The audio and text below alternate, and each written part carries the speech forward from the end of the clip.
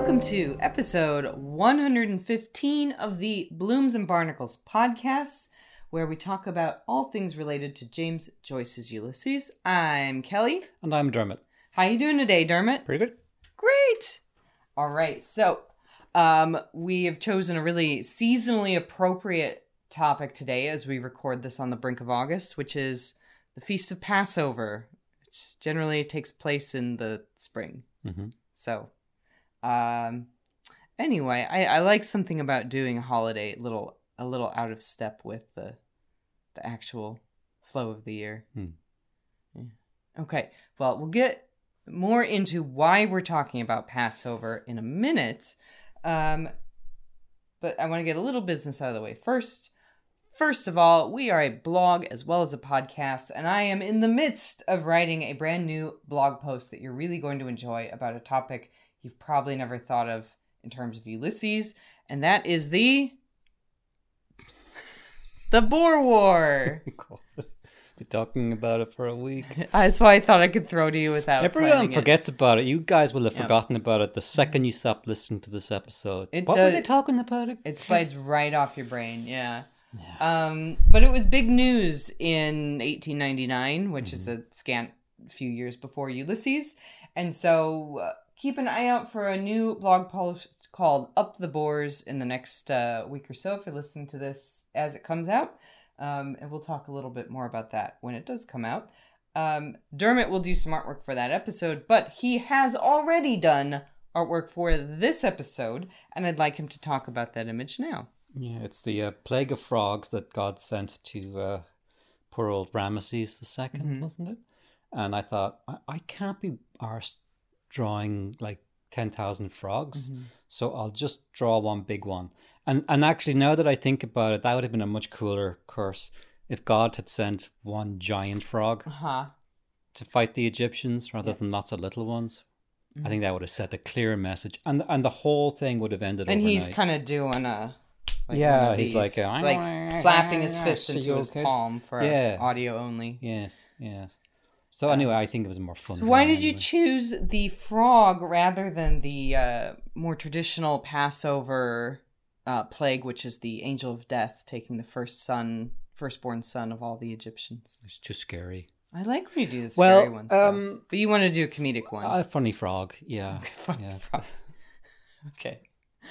I mean, that sums it up, I think. Yeah. All right. If somebody wants to keep an eye on our blog or see any of your artwork, where can they do that? bloomsandbarnacles.com. Or check out our Instagram page where we post all of your artwork and give previews of all of our upcoming projects. A few shout outs. First of all, thank you to all of our donors over at PayPal and as well as our subscribers on Patreon. If you'd like to support the show financially, we really do appreciate it. It helps us do lots of things that we couldn't do otherwise. If you'd like to contribute, you can go to our website, bloomsandbarnacles.com, and you'll find a little donate button in the upper right-hand corner where you can make a one-time donation on PayPal. And if you'd like to do a recurring donation, I strongly suggest you check out our Patreon page at patreon.com/barnaclecast. And there'll be a link to that in the description of our show in your app of choice. And if you subscribe to our Patreon, you get lots of perks, including early access to our episodes, video versions of all of our content, and a bonus episode just for you once a month. And we're on the cusp of bringing out our August episode. Would you like to talk a little bit about that? That's my interview with Robert. About drawing cartoons. It's just me and Robert talking about. Yeah, so usually Blooms and Barnacles is mainly me, and Dermot's a very important element, but I think I kind of pilot the ship. Yeah, that's what pilots do, right? You're the Joyce head. Right, but I've always fantasized about having a more Dermot focused episode because you do bring a lot to the show, and that's what we did for our bonus this month. So you talked to Robert Berry, who is a scholar and a gentleman and a listener of Blooms and Barnacles. And do you want to talk a little bit about the show you did with Robert? We just had a chat about it's kind of different subject matter because we're mostly talking from the point of view of illustration and art styles and approaches in terms of doing it. And his project's enormous. It's enormous. Whereas she does Ulysses scene, right? Oh, yeah, like the whole book, like, you know, it's fairly well known. Yeah. Very much, and I told him very much in the style. It reminded me of the art I saw of the 1970s underground comics, which I definitely mean as a compliment. Like a lot of very interesting art styles there. It's one of my favorite periods, and so yeah, no, it's interesting for anybody who wants just to hear like a different sliver of kind of the approach to dealing with the work of art and how you deal with the illustration aspect of it. And we get Tolkien into it at one point. Oh, okay. Because he's a big Tolkien fan, which cool. I didn't know when we began talking. Something he shares with me. Yes. The interesting thing about this content too is like how wide it can go with, you know, different people and how they treat it and the different angles they can take from the book. There's so many. It was interesting, and I want to talk to somebody just from the drawing sphere. Yeah, Robert emailed me a few months ago, which you can, if you want to email us, please do at bloomsandbarnacles@gmail.com. Pretty much anyone who has emailed us and asked to talk to us on the podcast has been interesting. So if you have that desire, reach out to us, because you're probably also interesting. Unless you're Uncle Colin from the Derry Girls. Well, seeing as how he's a fictional character, I think we're safe. Yeah. But Robert said that he felt that he and Dermot needed to connect and talk about, quote, drawing this fucking thing. And so we offer that to you, our patrons, in August of this year. So you can check that out, and all of our back bonus episodes as well at our Patreon. So I think for our last one, we dropped a little preview in the free feed, and we'll do the same again. That felt like a good thing. So. Yeah, the YouTube channel is a good spot for like little trailers, teasers to see if it's worth your while to contribute or not. Yep. So you can also follow us on YouTube, focusing more on Instagram and Facebook these days because, you know, everybody loves a sinking ship, but Twitter's sinking pretty hard. X, you mean? Anyway, if you'd like to support us in a non-monetary fashion, you can leave us a review on your favorite podcast app of choice, or tell a friend who you think would enjoy it, or force them to listen to it in a long car ride. That's a great way to indoctrinate people into podcasts you like rather than just suggesting it. And finally, you can subscribe to our newsletter, which we send out once a month, with all of the links for that month's work in it and previews of upcoming projects. And it's totally free. You can find that once more at bloomsandbarnacles.com. Okay, let's get into this episode, which is titled, "And It Was the Feast of the Passover." Do you know why we're going to talk about Passover today? Oh, God. No. Okay, well, you'll find out. We are in the 7th episode of Ulysses, entitled Aeolus. And we are going to cover 1, 2, 3, and 4 of the bold headlines, starting with orthographical and ending with the one that matches the title of this episode. Do you know what the word orthographical means? It's like a downward projection when you're doing like a blueprint. Oh, that's very interesting. In orthography is spelling. It's like a fancy word for spelling. I think it's orthographic. It's some sort of projection. It's isometric. I think it's a down view. I'll transpose it. It may well be. But my background is a language teacher, so that's how I know that. And yours is a draftsman of sorts. Graphical, orthographical.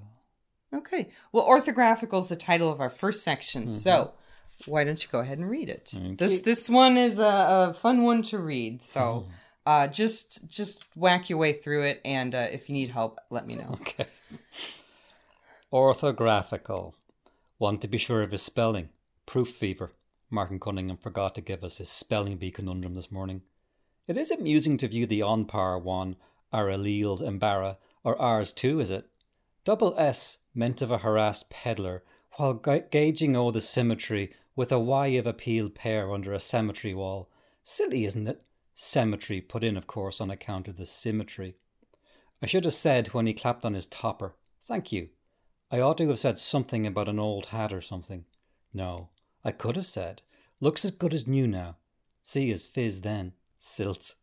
The nethermost deck of the first machine jogged forward its flyboard would slit the first batch of quire-fold papers. Silt.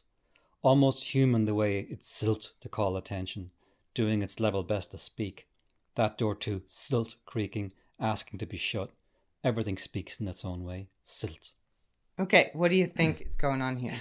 Is he by the machine, the printing machine? Yes. Printing press? Yeah, so that final paragraph there, the sl is the sound of the paper like Coming shooting out. through the machine. Yeah. Yes. Yeah. And it sounds like it says a first batch of choir folded papers. So I'm not sure if it's printing them or if it's actually a machine that folds them or if it does both. So the machine kind of comes to life, and I think it's this nice little passage where you see for a moment an animated world, right? Where the machines have some sort of agency or mind of their own. The door has a mind of its own. They all speak. Yeah. Now the other stuff when he's going through all that business. Okay, the first paragraph there. Oof. Proof fevers are proofing the text, right? Making sure you've spelt it right. Yeah. Because they're sending everything by hand. Yeah. With little. And obviously, they do make mistakes. Just ask Alexander Case. Yes. Or Larry David, beloved aunt. Martin Cunningham forgot to give us his spelling beacon. So this is like he must give them like little word puzzles every morning, as Elfini does. Yes. Okay. So it's amusing to view the on par. Now, par we know is paragraph from previous. Not here. This is a different on par. Okay. Yeah. Alleles. I thought an allele was like a thing in DNA, like a base pairs of DNA. You are being too smart right now. Yeah.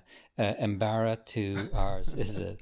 To view the on par 1 or allele Embara 2. That is a puzzle I can't. Now, talking about a spelling bee conundrum, I think that's a spelling bee conundrum.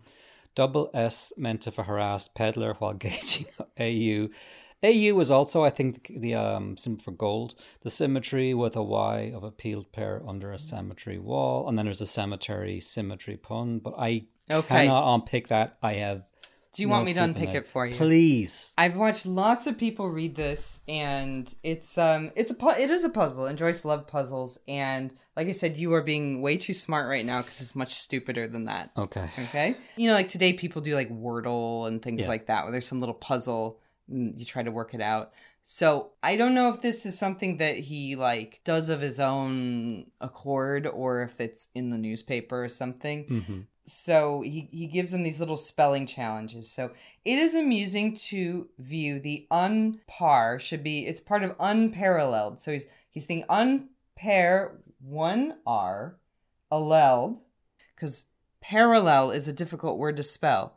There's 1R, then 2 L's, then 1 L. So he's thinking unpair 1R alleled. Embara 2 R's is it? So embarrass does have 1 R or 2 R's. Mm-hmm. Right. Double S meant, so embarrassment. Embara 2 R's is it? Double S meant of a harassed peddler while gauging AU. The symmetry with a Y of a peeled pear under a cemetery wall. Silly, isn't it? Cemetery put in, of course, on account of the symmetry, which I noticed when you said you say symmetry and symmetry, which are much closer. Right. So that's actually a stronger pun than I realized until just now. Do you get it now? Yeah. Yeah, so he's thinking about the spellings of like past spelling bee conundrums that Martin Cunningham gave him. Okay. Yeah. And obviously goes into the spelling used by the typesetters and whatnot. That's about it. Like I don't have much more to say than that, so we'll move on to the next. Noted churchman and occasional contributor. The foreman handed back the galley page suddenly, saying, "Wait, where's the Archbishop's letter? It's to be repeated in the Telegraph." "Where? What's his name?" He looked about him round his loud, unanswering machines. "Monks, sir," a voice asked from the casting box. "Aye, where's Monks?" "Monks!" Mr. Bloom took up his cutting. Time to get out. "And I'll get the design, Mr. Donetti," he said, "and you'll give it a good place, I know." "Monks!" "Yes, sir." 3 months renewal. Want to get some wind off my chest first. Try it anyhow. Rub in August. Good idea. Horse show month. Ballsbridge. Tourists over for the show. Okay. What do you think? So there's a little back and forth between the Natty, the printer, and some of the underlings, I assume? Is he yelling at poor old Monks in trouble? So remember how we talked about how, the paper has a troubled relationship with the Archbishop and the Cardinal and all this? Yep. So apparently he's supposed to have a letter in the paper, and they've left it out.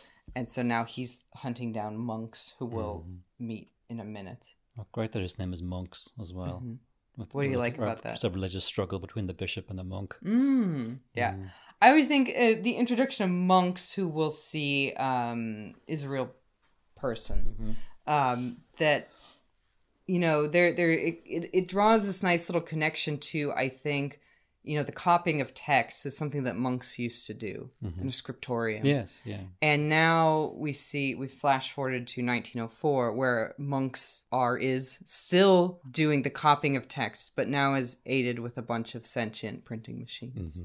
And he's copying the Archbishop's letter, but in a much different way. Yeah. So I kind of like that little parallel. Yeah. Parrelo. Oh no, I'm so bad. I need spell check. I would have been a terrible typesetter. But it's a nice little echo. Sometimes stories rhyme. Oh yes, very good, Mr. Lucas. You know where the word cliche comes from? Where does cliche come from? When people were setting texts with like movable type, they would realize very quickly, oh, how many times have we set this string of letters? Yeah. So instead of having to redo these, like even some of them very bland, and then they would set them and then keep it, and then they wouldn't move it. So that was a cliche. And so a cliche is from typesetting. It's for any little block of words that are like used very, very frequently, including actual cliches. Then you put it out, slot it in, and that saves you having to set those 17 or 20 or 50 letters. And I suppose then the writers are encouraged to use those turns of phrase. I don't know. Okay. I think they would just drop the whole thing on the poor old print setters and let them rot. That actually makes more sense. I think uppercase and lowercase letters comes from the same as well, because the capital letters they kept in the at drawer, the top. uppercase, lower. Yes, yeah. I used to have to set text by hand in the 80s with Letraset. Okay, I don't know what that is. Transferable sheets. You used to buy them, and when I used to work for my uncle, we were as a graphic artist in Westland Row, which is near where Owen took us. You worked in the ancient concert. Yes, I worked in one of those old buildings, and it was then a print shop in the 1980s. Long gone now. But we used to set like text to the bleak pulpit of St. Mark's. When you see like a bag of any food product and there's a list of ingredients in 8-point font, that would have been set letter by hand with a sheet. So you're spelling out xanthan gum. You'd write it out, and then you get and the one thing you would hear is, "Oh God, Helvetica 10-point." And today on the computer you type it out and you move on. But then we would have to you'd line out the thing with like H pencil, and then then X uppercase. Then you go to it would have the upper and lowercase on the same sheet. Then you go to the lowercase, and you'd put in the right place, and you'd put it down, and then you'd very carefully lift up the plastic sheet, and the little letters gone down, and then one of the little legs of the letter A would tear off, and then you got to get a scalpel and scrape off the A and get the next thing and put it down. And then you realize you've only got like 6 A's left on the sheet. Is there another sheet of Helvetica? No. So you have to put on your coat and you walk down to Harcourt Street to Kennedy's and you go, do you have any sheets of Helvetica 10-point? That'll be £1. And then you buy that and you walk back. And then you keep doing that until you go completely mad. That's incredible. I'm realizing it's something I've never thought of how it was done.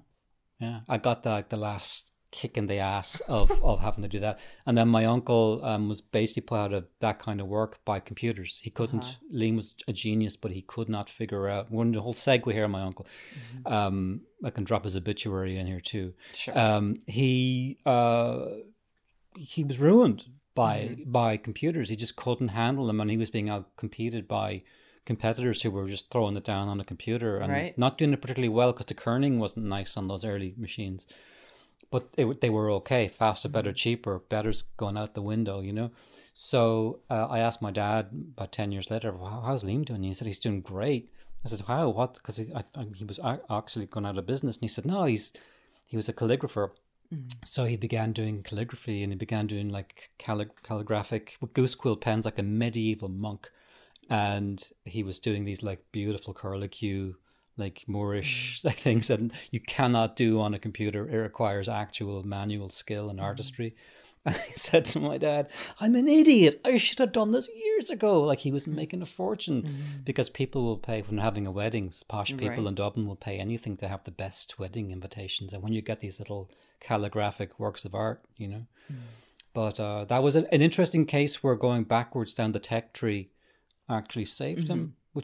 So there are studies or scenarios where that can happen. So people need to keep an open mind, especially in the time we live. But I know there's all kinds of weird backwards moves, which is kind of fascinating listening to because it brings back memories. That's why I like talking to you about this stuff, because I never would have thought about any of that. Yeah, but I never want to set text by hand. So what this stuff is like triggering. Okay, well, I can empathize with these poor devils in the print shop. Let's read a little bit more about printing, and then we'll read about symbolism of Passover and Ulysses. Okay. Go way back in time. So. Yeah. A day father. He walked on through the case room, passing an old man, bowed, spectacled, aproned. Old monks, the day father. Queer lot of stuff he must have to put through his hands in his time. Obituary notices, pubs ads, speeches, divorce suits, found drowned. Nearing the end of his tether now. Sober, serious man with a bit in the savings bank, I'd say. Wife a good cook and washer. Daughter working the machine in the parlour. Plain Jane. No damn nonsense. Okay, what do you make of that? Seem to have enjoyed it. Yeah. So I guess he's like near the end of his. He is an old man, right? Like he's characterized that way here. Yeah. What's a day father? Is that a specific thing? That's going to be my question for you.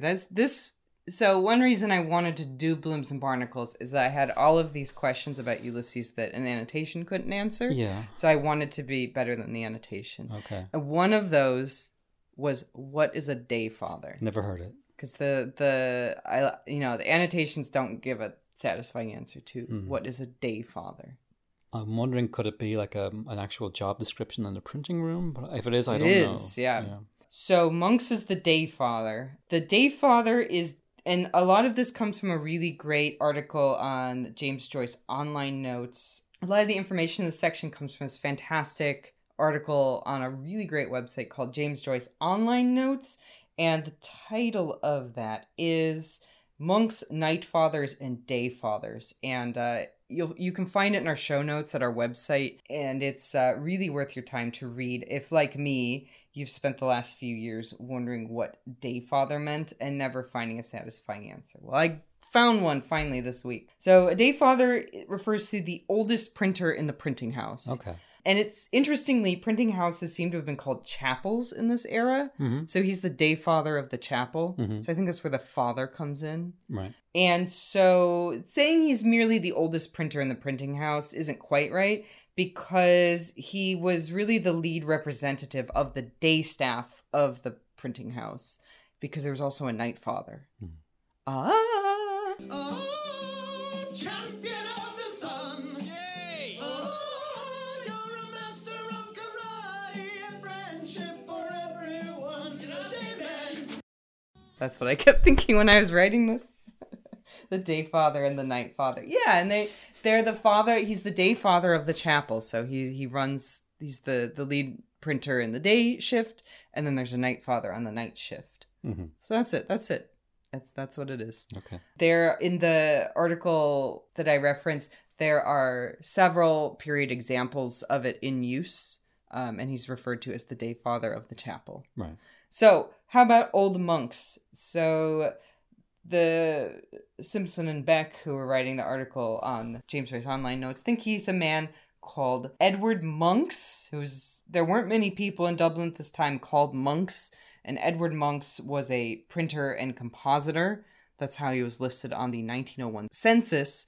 And so we noticed he's an old man. How old do you think he was in 1901, 3 years before this? Younger than me, probably. He was, yeah. 50 years old. He would have been 53. I just turned 54. God. So I think that Orwell does this too. He has his characters in their like early 40s saying, I have 12 teeth left. Yeah. I think more so than Ulysses itself, but commentators on Ulysses make Molly sound like an old hag, and she's 33. So get the fuck out. Yeah. But now keep in mind, Joyce is writing, a lot of this he based on a 1909 visit. So he would have been pushing 60 when Joyce met him, even so. He mentions here daughter working the machine in the parlor. So the 1911 census describes his daughter Catherine as a typist.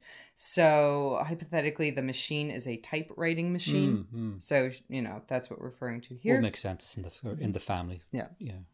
A little bit about Monks himself. He was a very active union man. He was active in the Dublin Typographical Providence Society, which the James Joyce Online Notes describes as, quote, a powerful Dublin printers union and benevolent society. Nanetti, Joseph Nanetti, we talked about his biography a bit in the episode just before this. Check that out if you want to know. He was once the treasurer and the father of the chapel at the Freeman himself in the 1880s. And Nanetti and Monks would have known each other well, both through work at the Freeman and also through the typist union. So, or not typist, printers union. And that's about it. He worked on a bunch of papers in Dublin. He was, I think became a trustee in the union later in life. And that was really what was put forward in his obituary, was his trade union membership and his work and the newspapers. And there's one more obituary surprise, which is that he was a childhood friend of George Bernard Shaw. So which I guess Shaw confirmed, but yeah, they apparently ran together when they were kids. So he's sort of a quiet but interesting guy. Yep. Anything to add to that? No. Yep. Nanetti too was a big union guy. They were both very pro-union. And it was the feast of the Passover. He stayed in his walk to watch a typesetter neatly distributing type. Reads it backwards first. Quickly he does it. Must require some practice, that. Mangi di kikrikla p. Poor Papa with his Haggadah book, reading backwards with his finger to me. Pesach. Next year in Jerusalem. Dear, oh dear. All that long business about that brought us out of the land of Egypt and into the house of bondage. Hallelujah. Shema Israel. Adonai Eloheinu. No, that's the other. Then the 12 brothers, Jacob's sons. And then the lamb and the cat and the dog and the stick and the water and the butcher.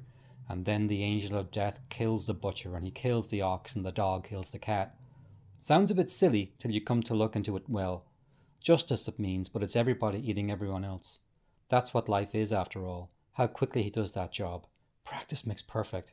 Seems to see with his fingers. Mr. Bloom passed on out of the clanking noises through the gallery onto the landing. Now am I going to tram it out all the way and then catch him out perhaps? Better phone him up first. Number? Yes. Same as Citron's house. 28. 2844. Okay. Thoughts? So a lot of that seems like gibberish, and it would to me, but yesterday you showed me Nina Paley's cartoon of the Passover animation of it's a parable, right? It's it's a Jewish parable of... Well, it's a folk song. Now, I do want to preface this section by saying I am a Gentile with an interest in Judaism. I am definitely going to pronounce things wrong, but I'm doing my best, and if you would like to correct me, I welcome it. Just send me an audio file and we can, edit it into this and drop it into the next as a correction. So I'll throw that. And I would love to hear your Passover experiences or your experience reading this part of Ulysses as a Jewish person. Would be really interesting to me. So do reach out. We love when our listeners reach out. So, and especially to correct me if I get something wrong, which is possible. So... All right. So you mentioned your friend is Nina Paley? Yes. Yeah, she did, she's an animator. She did a film called Seder Masochism, which is about Passover. Yes. And part of it she included, I think she calls it embroideration, yes. and we'll drop this in when we talk about it, but it's a folk song that's sung as part of the Passover Seder called Chad Gadya, and it's a recording from the 50s she took, and she put it over this, it's stop motion animation technically, but she's embroidered each of the little figures from the song, and she spins it on a plate and it animates it. It's, like an old zoetrope from yes, it's absolutely incredible. So it is. I know animation work in it, but sometimes you see a project and you go, oh my god, like, how does anyone have the patience and wherewithal to add that layer of complexity on top of it? Okay, so yes, it's about Passover. You remember the imagery from the song because I showed that to you. Is there anything else in here that jumps out try to refrain from referring to it as gibberish. People's faith we're talking about. So well, no, that's what, if you read it naively, you would think cat, dog, what? Yeah. What is this? Yeah, you don't really know what he's talking about. Is he having like a stroke? Like without the cultural context, it does seem like gibberish. Yeah, and I think we've talked about that in the context of I think most recently when we were talking about occult references in Ulysses, if you don't have the framework to talk about it, it'll go right past you as just some word salad. Yeah, something that Joyce has put in you can't figure out. But once you have even that kind of base level of knowledge, you it just comes alive to you, and you're like, oh, I know exactly what he's talking about, and this is a great example of that. So yeah. So he's talking about the Exodus. So his dad's telling him the old stories. When he's talking about, first of all, the reading the text backwards, which, yes, if you're a typesetter, I guess you'd get really used to like mirror reading. So Mangid is Dignam, poor old Dignam, Patrick Dignam. So he's thinking of Patrick Dignam's funeral.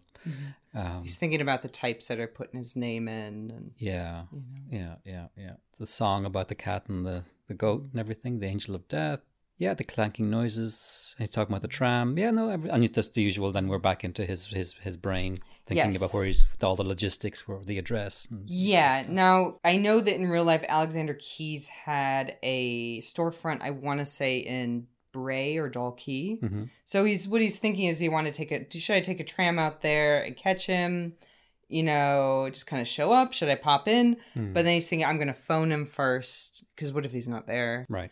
And his phone number is 2844. 2844. Okay. Because I think in the early 20th century, phone numbers were really short because not many people had phones. Yeah. Same as Citrin's house. Citrin is one of his old Jewish friends from the early years of his marriage. Okay. So Citrin, I think, is mentioned in Calypso. So we've talked about him before. Citrin and Masiansky are some of his old friends. Yeah, and seeing the backwards letters that the typesetter's using, he thinks about how Patty's name will be put in backwards with all the other type for his obituary in the evening paper, and then the death of his friend makes him think of poor Papa, his father, who's also died. So that's kind of the sequence of things there. And he thinks about poor Papa with his Haggadah book, reading backwards with his finger to me. So why is he reading backwards? Jewish script. Yes, written in Hebrew. Right to left. Yes, the Hebrew script is right to left. So, yeah. Arabic as well, Semitic, Yeah. So, and then he mentions Pesach, which means Passover. Oh, okay. Yeah, it's a Hebrew word for Passover. What do you know about Passover? Celebrates the escape of when God wreaks vengeance on the Egyptians with the plagues. Yes. And Passover is when the angel of death passes over the Jewish houses because they have put up the mark of blood over their door or something. Yes. And so this is commemorated every year in the Feast of Passover. It's in the springtime, like I mentioned. I believe the Last Supper was a Passover Seder. So there's a very symbolically rich meal that you share with your family and friends called the Seder. Okay. And we'll talk about some of that imagery that shows up here. So again, it ties back to the Eucharist again through evolution of the Passover. If the Last Supper itself is a Seder, then a lot of Christians wouldn't even know that, of course. Which is why Easter and Passover are around the same time. They're both movable feasts.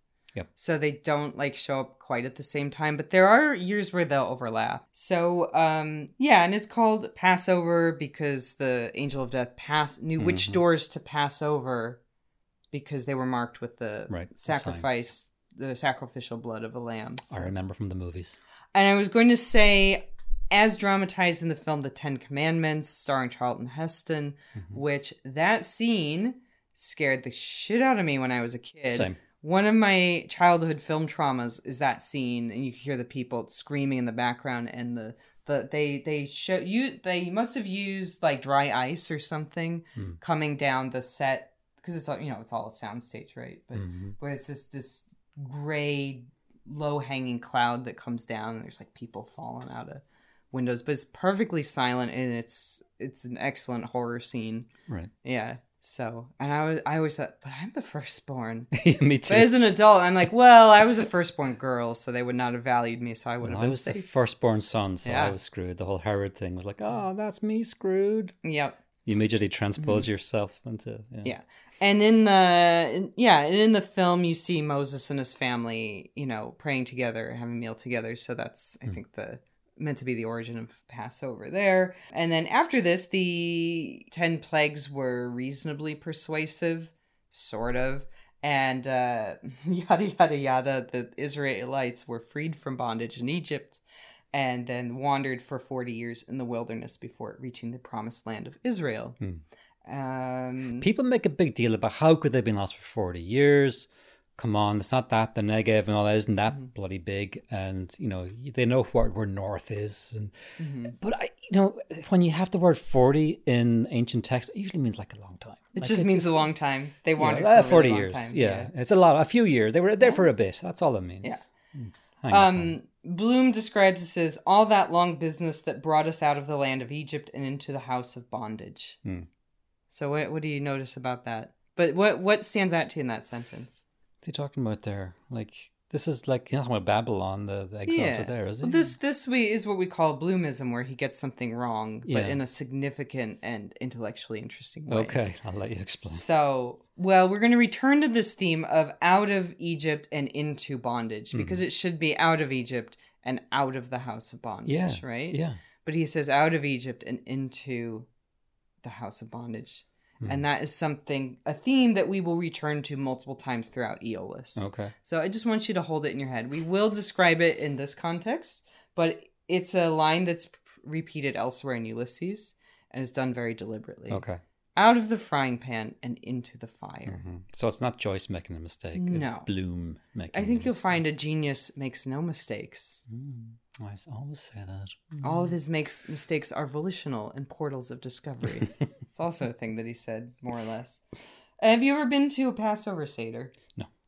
So I've never been to a Seder with Jewish people, but in the 90s, the Catholic Church was like, we're into Moses. We could do Seders as well. So I did attend a Catholic-run Seder in the mid-90s at our church. Oh, in America? Yeah, in America. Where we watched a film about Moses, that would have been like of the quality you'd see on like Christian TV. And then we did a Seder. We did it in English. There was no Hebrew. But yeah, we did all the bitter herbs and the salt water and the matzah and the unleavened bread. Yeah, and I just thought it was really cool. And I was like, I guess we'll do that all the time. No, we did it once. Oh. And I guess they were not into that again. But yeah. So let's talk a little bit about modern Passover. It's a week-long festival in the spring. On the first night or the first 2 nights, depending on which branch of Judaism you're a member of, a Seder is held, which is this very symbolically rich meal, is eaten, shared, by a family or family and friends. Prayers are said, songs are sung, and stories are told. The phrase that we see in this passage, the next year in Jerusalem, is sung at the close of the Seder, and I think is meant to capture the feeling of wanting to reach the promised land, Jewish homeland. That is also a recurring theme in Ulysses of trying to find your way home. Yeah. So it's obviously just like a little almost catchphrase that Bloom remembers without much meaning attached to it, like almost an advertising slogan. That's how we end the Seder that Dad made me sit through. But with that desire to return home, we also see how it connects with a lot of the themes in Ulysses. Right. So he refers to poor Papa's Haggadah book. The Haggadah is a small book that contains the Passover liturgy, and it means the telling in Hebrew. And the name Haggadah is derived from the Hebrew version of Exodus 13:8, which commands, "And thou shalt tell thy son in that day, saying, It is because of that which the Lord did for me when I came forth out of Egypt." Okay. So there's a commandment then to pass this message on to your sons. Right. That's where the book gets its name from. So though Rudolf Virag, or Bloom, converted to Christianity in order to marry his wife Ellen, clearly he attempted to keep Jewish traditions alive in their home despite his conversion. Yeah. It's mentioned later in Ulysses that he was converted by, I can't remember the name of the society, but it was something like the Society for the Religious Salvation of Jews or something like that. But it's like, yeah, like that was their jam. They like to convert Jews to Christianity. So he converted through them, but clearly maintained a Jewish identity that he did and wanted to obey this, this commandment in Exodus to pass these stories and traditions on to his son, Leopold, who was not interested. I think a lot of people who would convert to, say, Islam would still have a sneaky Christmas. You'd still have turkey on the 25th and all that. Yeah. Because I think a lot of religious belief is it's stuff that's ingrained in us when we're very, very young. Right? It's not all like this, it's not logical, it's very emotional, and it's deep within our psyche. Yeah. And, the things we feel nostalgic for, the things we had when we were young. So even if it's a good faith conversion, he might still feel a bit Jewish. Yeah. And obviously he did, because he made Leopold do a Passover Seder. So, which is what Bloom is recalling here, his father leading that Seder. And I kind of wonder if the Seder was just father and son, or, if there were other guests there, or if it was just, Father Bloom and Son Bloom, and just a really bored little Leopold. I think it's bored Leopold. I think if you had guests and word gets out that they're doing Jewish stuff in the Bloom household, Do you think people would care that much? Yeah. Really? Yeah. Okay. I do. Okay. Interesting. Which Bloom refers to his father's Seder as, quote, all that long business. Mm-hmm. Which I can remember being a very bored kid sitting in the pews in church, feeling much the same. He was clearly not a diligent pupil, but some of the Passover rituals have lodged in his memory. Like he has a longing or a nostalgia for it. Maybe not to return to it, but really to return to a time when his father was alive, I think. Yeah. As far as we know, Bloom has not maintained these rituals with his own family. I can imagine this very bored little boy sitting patiently at this carefully laid table while his father futilely attempts to impart some religion and tradition. Yeah, it's dying. He's just not interested. Because what keeps it alive is the fact that you're passed it on, and there's other people there, and you associate it with aunts and uncles and your extended family or what have you. Yeah. Like if you just have Christmas turkey by yourself in an empty room, it ain't Christmas turkey. Really, is it?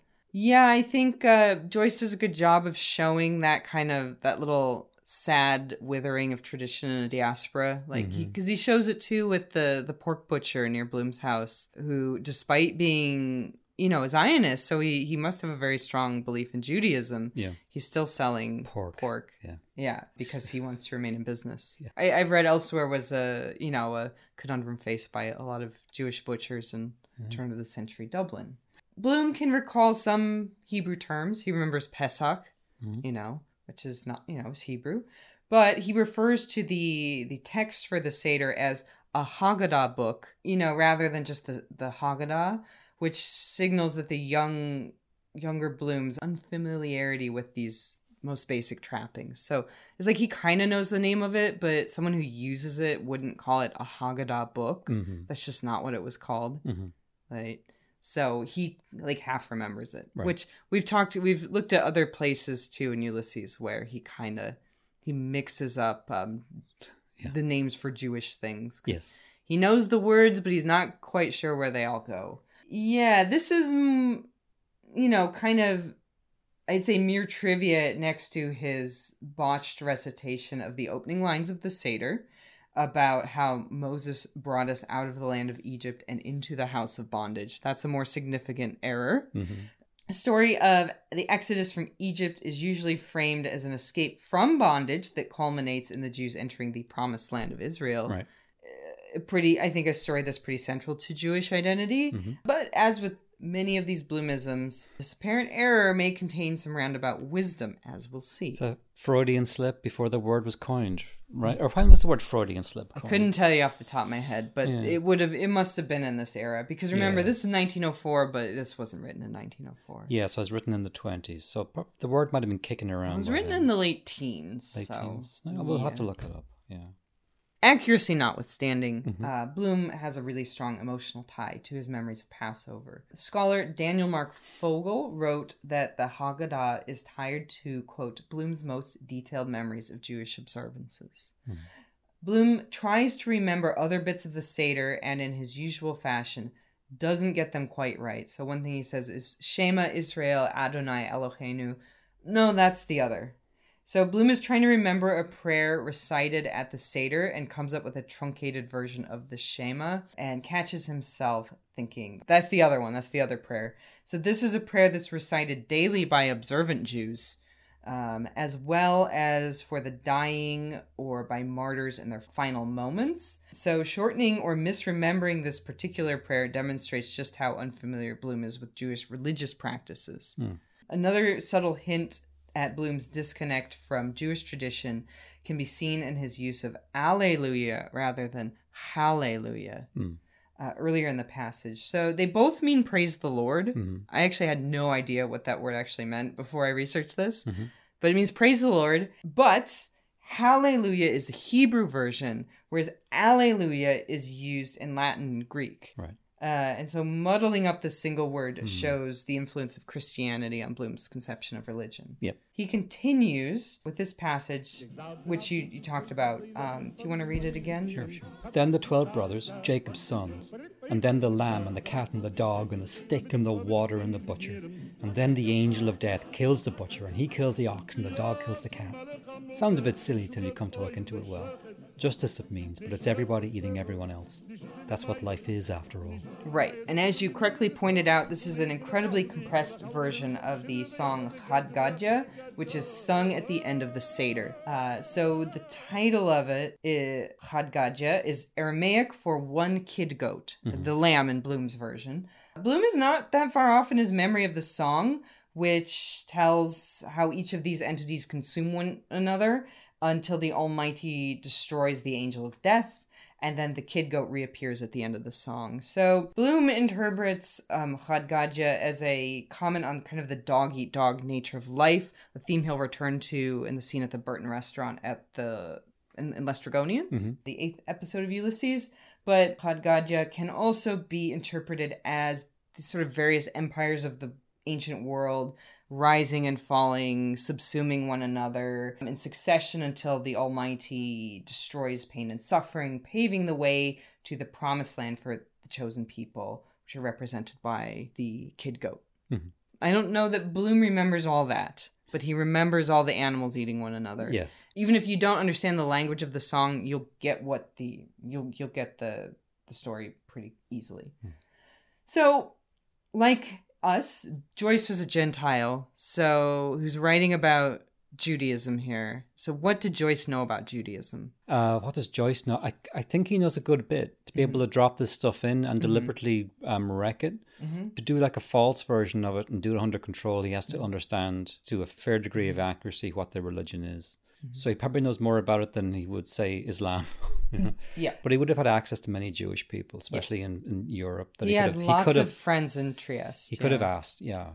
Joyce was really meticulous in his research about Judaism, and he had many Jewish friends in Trieste. I think Joyce scholars would agree with you, Dermot, that Bloom's descriptions of the Seder show that Joyce was likely well acquainted with Passover and probably had access to a Haggadah. The scholar Fogel, who I quoted earlier, points to Bloom's largely accurate paraphrase of Hadgadya in particular as something that probably would have come from talking to folks that he knew. He would have had plenty of opportunities to obtain such a book.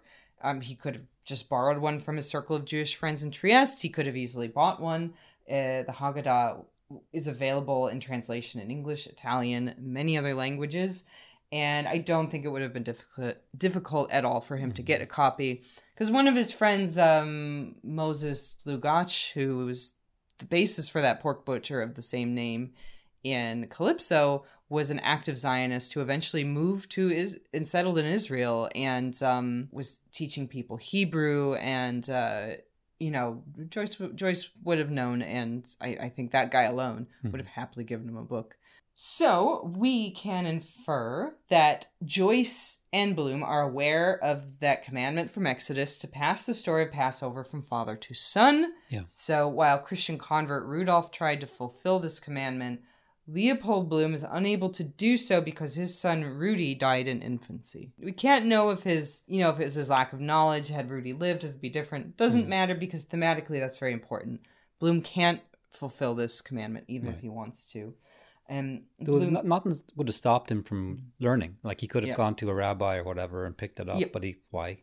Like, but the loss of his son, might have conjured these painful memories. Like I don't think he's ever fully grieved Rudy. Like it's an ongoing grief 11 years on. Mm-hmm. And Bloom on top of it has held on to a sense of lingering guilt over his rejection of his father's faith. Because I think when he was younger, he would have been similar to Stephen. He's like, oh, this is just stupid. Yeah. I don't believe this. And we know this because he says so in Ithaca. There's a little question and response here. Why did Bloom experience a sentiment of remorse?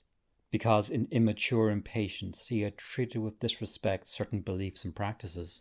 So what follows that then in the Ithaca episode is a list of Jewish beliefs and practices that Bloom treated disrespectfully as a younger man. Mm-hmm. It really calls into mind Stephen's Agenbite of Inwit, the guilt he feels at not acceding to his mother's wishes to pray for her. Mm-hmm. This gnawing guilt, due to his own agnosticism.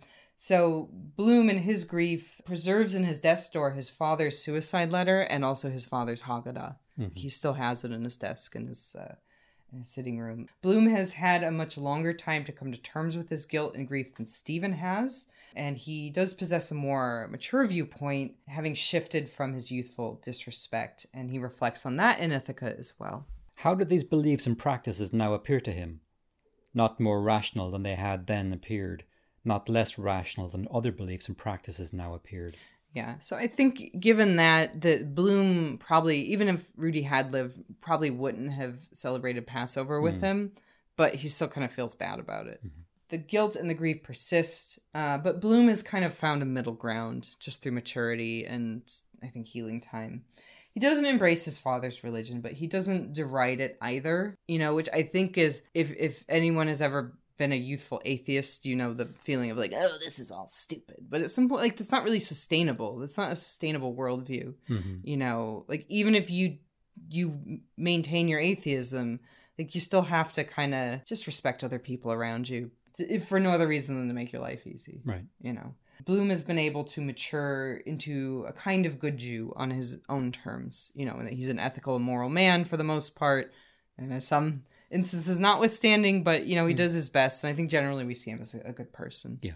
Let's talk about hypostasis. You didn't see that coming, did you? What's hypostasis? Something Aristotle, isn't it? Or I forget. It's maybe more the Aquinas era.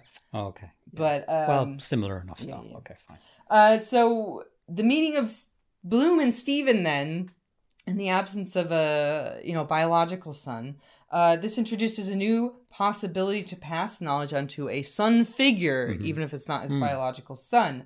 So Malachi 4:6 states that the coming of Elijah, quote, shall turn the heart of the biblically, please, 15% more biblically, shall turn the heart of the fathers to the children, and the heart of the children to their fathers. Right, and do you know how Elijah's arrival is heralded in Ulysses? Yeah, is it the American preacher with the pamphlet on the Liffey? Yes, it's the little crumpled up throwaway that Bloom throws to the seagulls. That's right. And it floats down the Liffey. Yeah. So Elijah is heralded by this little piece of trash. Mm-hmm. So a father-son reconciliation is surely on the horizon. The seeds of atonement between father and son are planted in these closing episodes of Ulysses, even though it doesn't reach maturity within the narrative, right? That potential remains open. Stephen and Bloom's meeting isn't just any old meeting. It is a manifestation of hypostasis. Mm-hmm. You can add a little air horn sound here. Right, it's God the Father and Christ, isn't that the thing? It's a union of Father and Son, more specifically the union of God the Father and God the Son. Yes. The Holy Trinity plays no role in the Passover Seder, but our scholar Fogel sees Passover imagery in Bloom and Stephen's overlapping thoughts early in Ulysses. Mm-hmm. And that parallax or that overlap is one of the the strongest signs of hypostasis. So consider then Stephen's description of a bowl of bitter waters in Telemachus, which is triggered by a cloud passing over. Okay. Fogel connects this bitterness to the maror, which is a bitter herb eaten at Passover as a symbol of the bitter lives of the Israelites in Egypt. I think it's similar to like horseradish or something like that. While Dublin Bay is generally regarded as a bowl of bitter waters, Fogel points out that Stephen says the bowl of bitter waters is behind him as he looks out to sea. So given Stephen's vantage point, this bitter water functions as a symbol of hardship, like the maror. Stephen certainly has a smorgasbord of bitter memories to choose from. On top of all of this, Dublin Bay is a salty body of water and could be symbolic karpas, which are the vegetables that are dipped in salt water during the Seder as well. So there's a saltiness, there's a bitterness, and that salty water in the Seder symbolizes the tears shed by the Israelites in Egypt, just as the bitter, salty waters of Dublin Bay remind Stephen of his personal loss. So in Fogel's view, Stephen is surrounded by Passover imagery, whether he realizes it or not. At a parallel hour, Parallel. Correct. I just saw it, so it helped. Bloom is struck with the vision of a promised land turned barren and foreboding. So as he's walking home from the pork butcher shop with his kidney in tow, the same cloud passes over the sun, and Bloom is plunged into a momentary grief and despair. Do you remember where he has that little time slip where he sees the barren wasteland? Yeah. So he sees the promised land as, like I said, a desolate wasteland where his people wander the earth from captivity to captivity, from the land of Egypt into the house of bondage, right? An image of the Israelites wandering in the wilderness for 40 years after they escape Egypt. Right, so it's not all roses and peaches right away. It's not all milk and honey. Yeah. 40 years is a long time. This image is in line with Bloom's misquotation in Aeolus. He sees only bitterness lying ahead if he were to seek the promised land, which in that case, he's referring directly to, Jewish settlements in Palestine and Agadat Netayim near the Sea of Galilee. He also sees salt. He glimpses age crusting him with a salt cloak, end quote. And once the dark cloud has passed over, both Stephen and Bloom are released from these dark visions.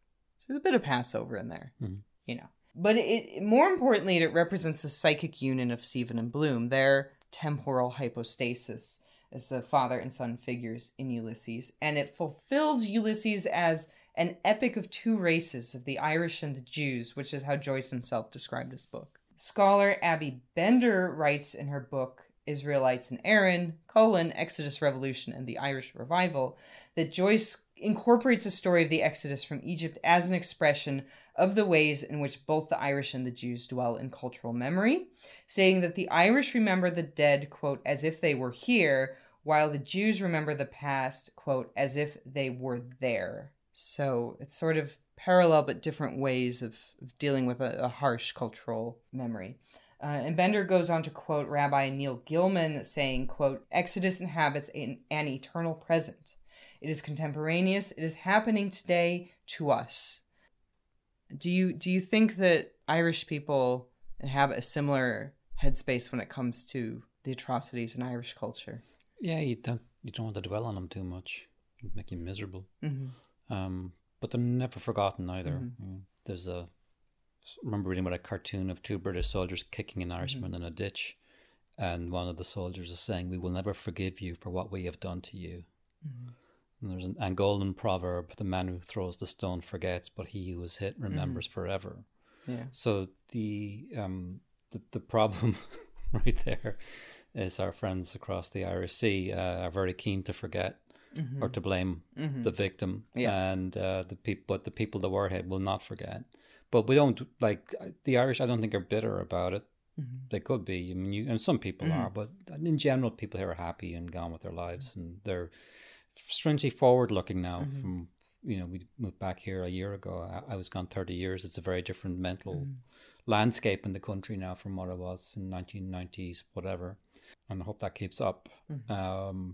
it's fascinating to see how it's changed. But yeah, the past is still like a living thing here. Like you can see it in the landscape as well. But yeah, certainly my parents' generation have like weird memories of Because I think about your father being angry at the neighbor who was a super.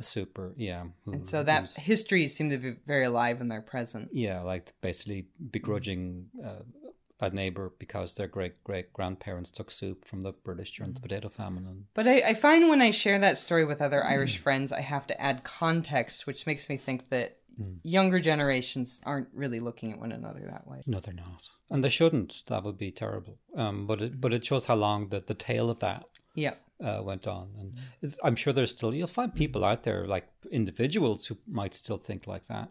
Do you find this kinship between the Irish and the Jews that is we will see as a recurrent theme, especially in Aeolus, but throughout Ulysses? Today, no, I don't think so. I wouldn't think so. Could be wrong. As colonized people, kind of trying to find their way in the world. Big difference is the Jews were in a diaspora, whereas the Irish were still on their own land, and I'm going to interrupt here because I'm noticing you were comparing modern Jews and the Irish. Irish nationalists in this era like to compare the historic Israelites in Egypt with the modern Irish in whatever time they're living in. So they're resonating with the biblical Israelites Jews, rather than the modern diaspora people. Okay. Yeah, again, but they're... You don't have to... That's a theme we're going to return to often as we move through Aeolus. Yeah. But I just want to introduce that question. You don't have to answer it right now. Yeah, like today, no, maybe then, yes. I mean, because we know, too, that the early progenitors of Sinn Féin were cheering on the Orange Boer forces in South Africa. Yeah, don't spoil my... they were also openly anti-Semites as well. It's very strange to try to figure out like the landscape, the mental landscape of these people. But like I said, the mental landscape of the last 30 years has changed so much, never mind like 120 or whatever we're talking about here. Yeah, we'll go into that more of Irish nationalists' simultaneous identification with people of Israel and rejection of contemporary Jews. Yeah. I can't remember which section I covered that in, but we'll look into that because it's hard to wrap your head around. As an outsider. As an insider too. Yeah. So I think we're both outsiders because we're removed by time and the past is a foreign country often. Yeah. All right. So if we go back to Ulysses, let's look at Ulysses from more of a metaphysical point of view. Metempsychosis allows Ulysses' characters to inhabit many presents at once. So historic, Jewish leaders like Moses can easily transpose onto, say, Leopold Bloom or Charles Stewart Parnell, people living or who had recently lived in contemporary Dublin. They're contemporary to 1904. In the same way, a mythical hero like Odysseus could be present in Leopold Bloom. The eternal present of the Haggadah is really an excellent model for Ulysses itself. Through the Seder, Jews fulfill the commandment to tell the story of Exodus from Egypt. But as Bender points out, quote, the more one tells the story of the departure from Egypt, the more praiseworthy he is. So within the narrative of Ulysses, Joyce tells the story of Moses and the Israelites again and again and again. In Aeolus alone, we see Bloom remembering the Exodus and his Passover memories, and then the newspaper men in the office discuss John F. Taylor's speech comparing the Israelites and the Irish, and then Stephen's parable of the plums also employs imagery from Exodus. And I know, and I can't remember it off the top of my head, so you probably have to wait till we get to the parable of the plums, dear listeners. But I know there's a reading of this where the parable of the plums is actually meant as foreshadowing for Bloom's, insights into Passover, because it is written from right to left, like the Haggadah. Okay. I think that was Richard Ellman. I'm not sure whoever said it. It's interesting, but it's a stretch. It's a little stretchy. The Haggadah, like Ulysses, meanders through various interpolations, prayers, songs, and stories in the telling of the Exodus story. Very much like Ulysses' many stylistic digressions and interpolations, the Haggadah, like the Ithaca episode that we looked at a little today, employs a question and answer format, notably the 4 questions. The Haggadah also echoes words from earlier passages throughout its later passages, just like Ulysses. So there's phrases like in Ulysses, we have Agendat Natayim, Elijah is coming, what perfume does your wife wear, that are kind of echoes of their original context. And finally, the Haggadah is meant to incorporate the whole of Jewish experience, beginning from the Exodus from Egypt and folding in later historical events, even including things such as the Holocaust and the foundation of Israel. And in his book, Reading Joyce's Ulysses, which is one of my favorite Ulysses books, scholar Daniel Schwartz writes, quote, Joyce draws upon this elastic and protean tradition to imply that Ulysses is to be regarded as the Haggadah of the Irish experience, which I find very interesting. Let's return at last to Bloom's description of the Jews being brought out of the land of Egypt and into the house of bondage, like I promised. Okay, you with me still? Yep. Bloom's mistake seems plain on its face since it's so contrary to the traditional Passover story. Bender believes that this inversion is Bloom misremembering the Hallel, which is a prayer said during important festivals, including Passover. And we learn in Ithaca that Bloom has not only held on to his father's Haggadah, but has marked a certain passage with his father's eyeglasses. An ancient Haggadah book in which a pair of horn-rimmed convex spectacles inserted mark the passage of thanksgiving in the ritual prayers for Pesach, Passover. Bender thinks that's this prayer, the Hallel, and which is made up of Psalms 113 through 118. I won't make you read all of those. You have to go to your own holy book of choice. But this prayer gives thanks for freedom from enslavement in Egypt. So this is likely the prayer that's marked by his horn-rimmed convex spectacles. Bloom is in the wilderness of his own life on June 16th, so he isn't ready to hear a prayer of thanksgiving just yet. If we look at Exodus as a Jewish parallel to Odysseus' wanderings and Odysseus' struggles as a parallel to Bloom's struggles on Bloom's Day, Aeolus is a point in the narrative where Bloom/Moses/Odysseus experiences this major setback and crushing disappointment. They have glimpsed the promised land, Ithaca or Israel, only to be blown off course at the last moment. Moses died on top Mount Pisgah without ever entering the Holy Land, which is, we'll see at the end of Aeolus. You can read ahead in the book if you want to know what I'm talking about. Sure, Bloom's out of Egypt, but his trials and tribulations are only just beginning. And Aeolus is not an easy chapter for Bloom. We're kind of ending the part where things go well for him. They do not go well at the end. He ends in defeat. So in Bloom's misquote then, Bender sees the paradox of the Seder, which conjures memories of the origin of the Jewish nation, but glosses over the central struggles of those 40 years in the wilderness. She points out that the Israelites' misery during this era is not recounted in the Haggadah, so usually in the form of their longing to eat from the flesh pots of Egypt, another of those repeated phrases in Ulysses. Their rejection of Moses for a time, their worship of the golden calf, the sexiest scene in the 10 Commandments that I did not understand as a kid. But all those people were having a big orgy around that golden calf, I think is what we're meant to take away from that. So Moses comes down and ruins their fun. Anyway, Exodus is not just a celebration of newfound freedom, but also the imposition of an enormous responsibility upon those attempting to establish a nation. It's easy to have that sort of ecstatic moment of freedom, but actual nation building is hard and long and dirty and tiring and not sexy at all. It's not like riding around on a golden calf at all. This is Bloom's critique of the story told in the Haggadah. It remembers the elation of initial freedom while excluding all that gnawing uncertainty of exile and the cognitive dissonance of yearning for the relative comforts of bondage. So the expression next year in Jerusalem is meant to end the Seder on a note of hope, a reminder that entry into the land of milk and honey is at hand. However, as we see in Bloom's rejection of the Zionist mission in Palestine, he rejects the very premise of the sentiment. Rather than milk and honey, Bloom starts imagining desiccation and screech owls and sand, and he just hates sand. Second Star Wars reference today. Bloom's personal trauma leaves him living in an eternal present, like we talked about. But unlike the ritualized present of the Seder, Bloom's memories leave him roiling in unresolved pain and anguish. Bloom is unable to work through his trauma because he is trapped in a present buttressed by painful memories. Bender goes so far as to say that, quote, the Haggadah is, in a sense, a lie, unquote, paraphrasing the sentiment from Ernest Renan, who is also cited elsewhere in Ulysses, but he says, quote, a nation being a people who collectively remember, but who have collectively forgotten the traumas of their history. In Cyclops, Bloom describes a nation as the same people living in the same place.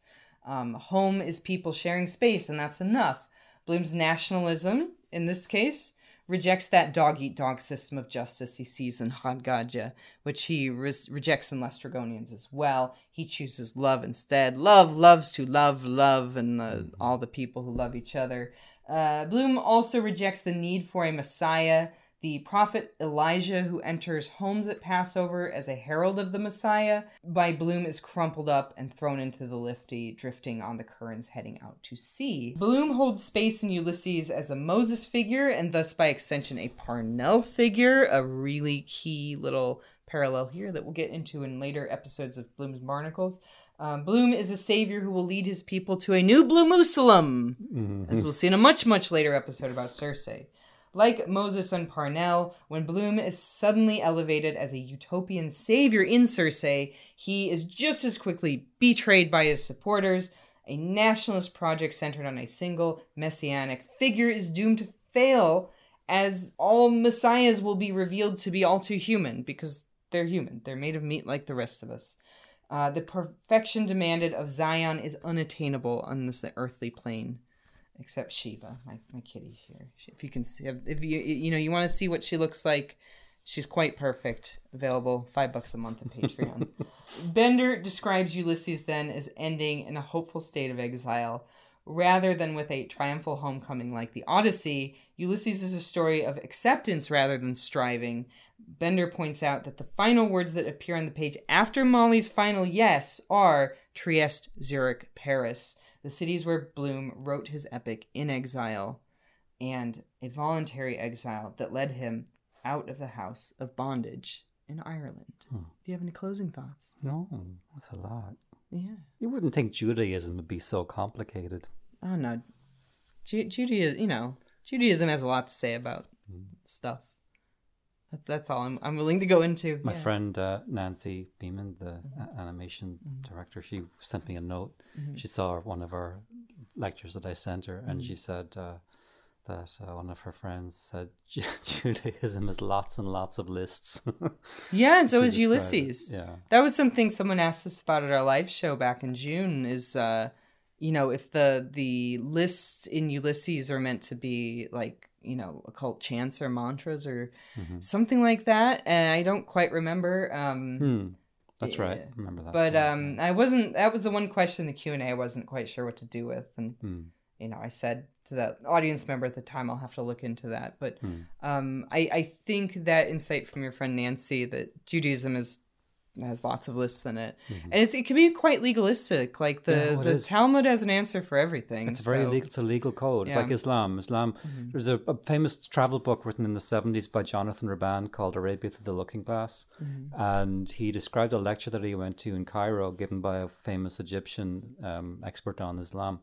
And the lecturer said that Islam should be regarded as Judaism perfected.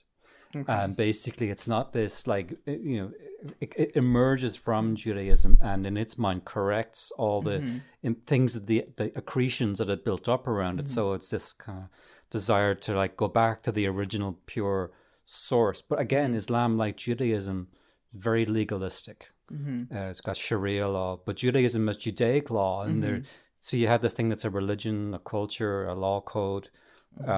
And it's one reason why I'm so interested in them. It's this very long history of these societies that have a very particular way of looking at the world that's quite different from anything in the West, because you have a very different mindset.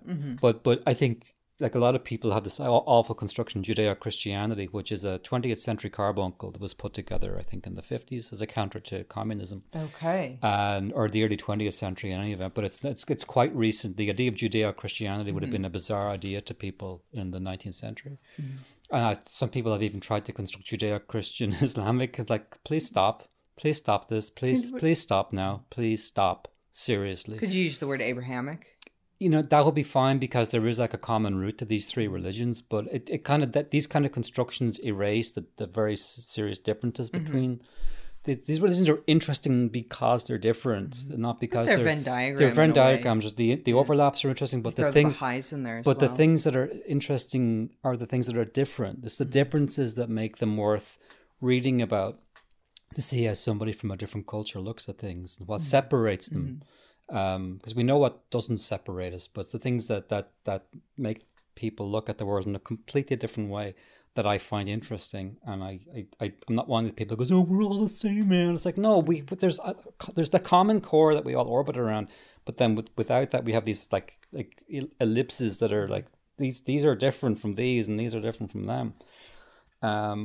But yeah, no, that's an interesting travel book because again, the time it was written kind of very precedes like a lot of stuff that's happened since. But yeah, he traveled around Raban. He traveled around Yemen and the Gulf states and Egypt, and it's a fascinating little time capsule in its own right now. But yeah, that kind of struck me as like looking at Islam and Judaism as much closer to one another than either would be to Christianity in certain respects, at least as they're practiced in the more strict, austere versions in any event. As we become more like Leopold Bloom, these differences get much harder to see because we're all kind of westernized and atomized and whatnot. We're all swimming in the same. We're all in the soup together. I think that's what he said. Yeah. What Marx said: all that is solid melts into air. And things melt; they take on a liquid state. That's what's happening now in the world. Marx would look at this and go, "It's all melting into air. Just right on schedule." Things don't melt into air, Dermot. They evaporate into air. So you should go call your friend Karl Marx. I will. On the Adam and Eve phone from Proteus and tell him he's wrong. Okay. And he'll say, "Was? Wo ist das?" I think that's German. Sprechen und Scheißen. I'm not sprechen the Scheißen. Okay, we're going to end on sprechen the Scheißen. Okay. All right, thanks for listening. All right. We'll see you in 2 weeks. Bye.